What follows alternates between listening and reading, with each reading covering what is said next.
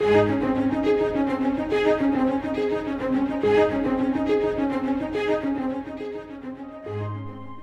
is no name like the name of our God, because there is no one like our God.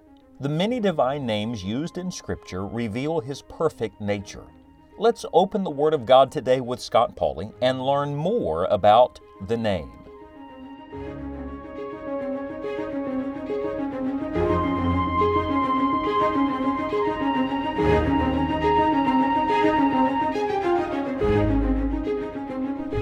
In the beginning, God created the heaven and the earth. This is not just the first verse of Scripture. This is not just a statement of fact. This is not just how the creation week begins. This is actually God's first revelation of Himself. You know, the Bible really is just God's self-revelation. It's not God telling us simply facts about things. It is God telling us truth about Himself. And we believe, of course, that the Bible is a progressive revelation. We move from Genesis all the way through to the revelation of Jesus Christ. We move from the known to the unknown. We move from where God begins with us to where God says, Amen. And so Genesis 1:1 is a pivotal verse in every way. Now, typically when we go there, we talk about what God did. But today, I take you to Genesis 1:1 to talk to you about who God is. Over the next several weeks, we're going to study the names of God. Now, let me tell you right up front, we can't be exhaustive of this because that study in and of itself would take forever just to study all the occasions where you find God's name and all the implications of it through Scripture. But I would like to show you some of the great self-revelations that God gives us about Himself through His names. The names of the Father, the names of the Son, the names of the Spirit, the name of our great triune God. And I believe it most appropriate to begin where God begins. In the beginning, God created the heaven and the earth. There is the first mention of the name of God in Scripture. Now, the name here for God is the Hebrew name Elohim. This is God's proper name. Shakespeare famously asked, "What's in a name?" Can I tell you that in the name of God, much is in the name? I don't know about you when you chose the names of your children. We chose the names of our children. This sounds terribly shallow, but primarily because of how they sounded. That's how most people choose names. And occasionally, we name people for someone else that we admire. But may I say to you, with God, names matter. Names actually mean something. You remember that God named Adam, and then God assigned Adam his first task of naming the animals. Who named God? No one. No one named God. No one created God. God has always been, and God reveals Himself by His names.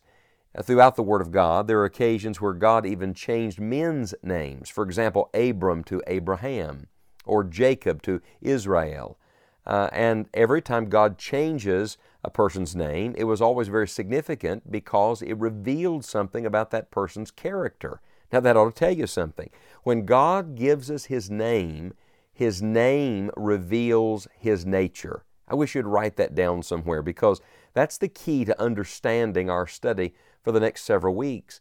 When we talk about the name above every name, there is no name like our God. Why is that? Because every one of God's names in Scripture reveals something to us about His nature.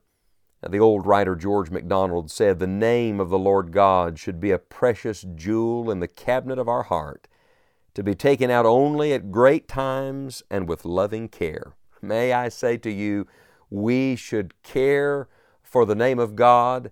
We should take diligent attention to how we use the name of God. That's why God says that we are not to take the Lord's name in vain or to use it in an empty way, a light or flippant way. I fear that even believers today have lost some of the reverence that it is connected in Scripture to God's name.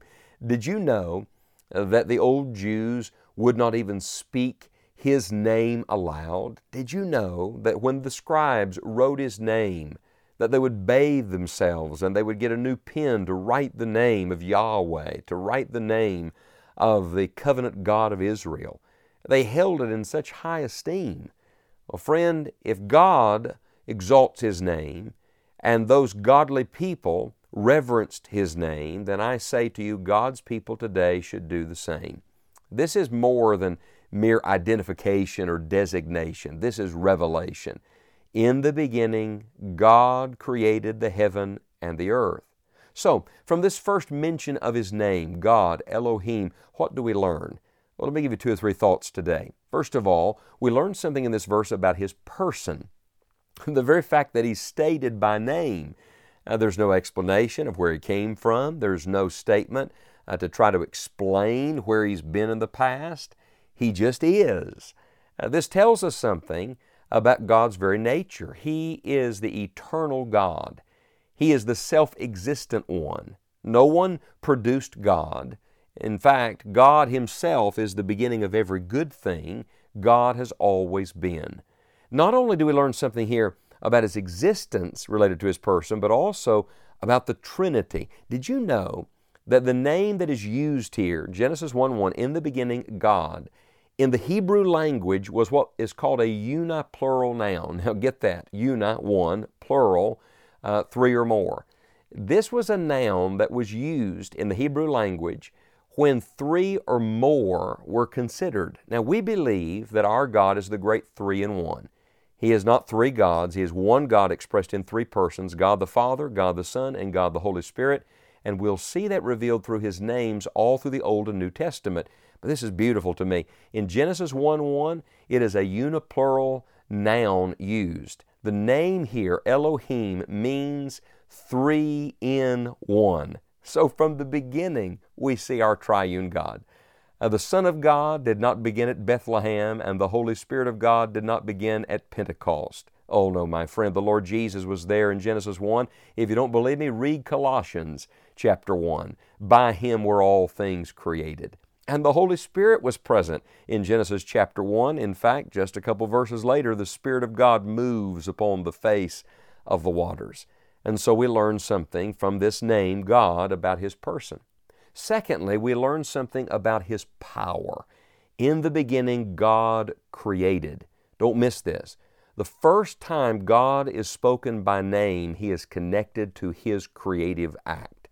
The very first thing we learn about our great God is He is all-powerful. So I don't care what you're dealing with today or what you're concerned about today, I want you to know that our God, the God of the Bible, the God of creation, is powerful enough to take care of whatever it is you're dealing with today. In fact, when you read the next verse in Genesis 1, the earth is without form, it is void, and there is darkness. That sounds a lot like our world, doesn't it? Chaos, emptiness, and darkness. And yet it is in the middle of that God just simply says light, and there is light, and it is very good. So from His name, we learn something about His person. He's always been, and He is the triune God. We learn something about His power. He is able to create everything out of nothing. But then we also learn something about His perfection. Because everything God does in Genesis 1, everything God does in Genesis, everything God does in the Old Testament and the New and for all time and eternity is perfect. His name is perfect because He is perfect. And over the coming weeks as we study the name, it is my deepest prayer that you will come not just to know more about Him, but to love Him more and more. There is no name like the name of our God.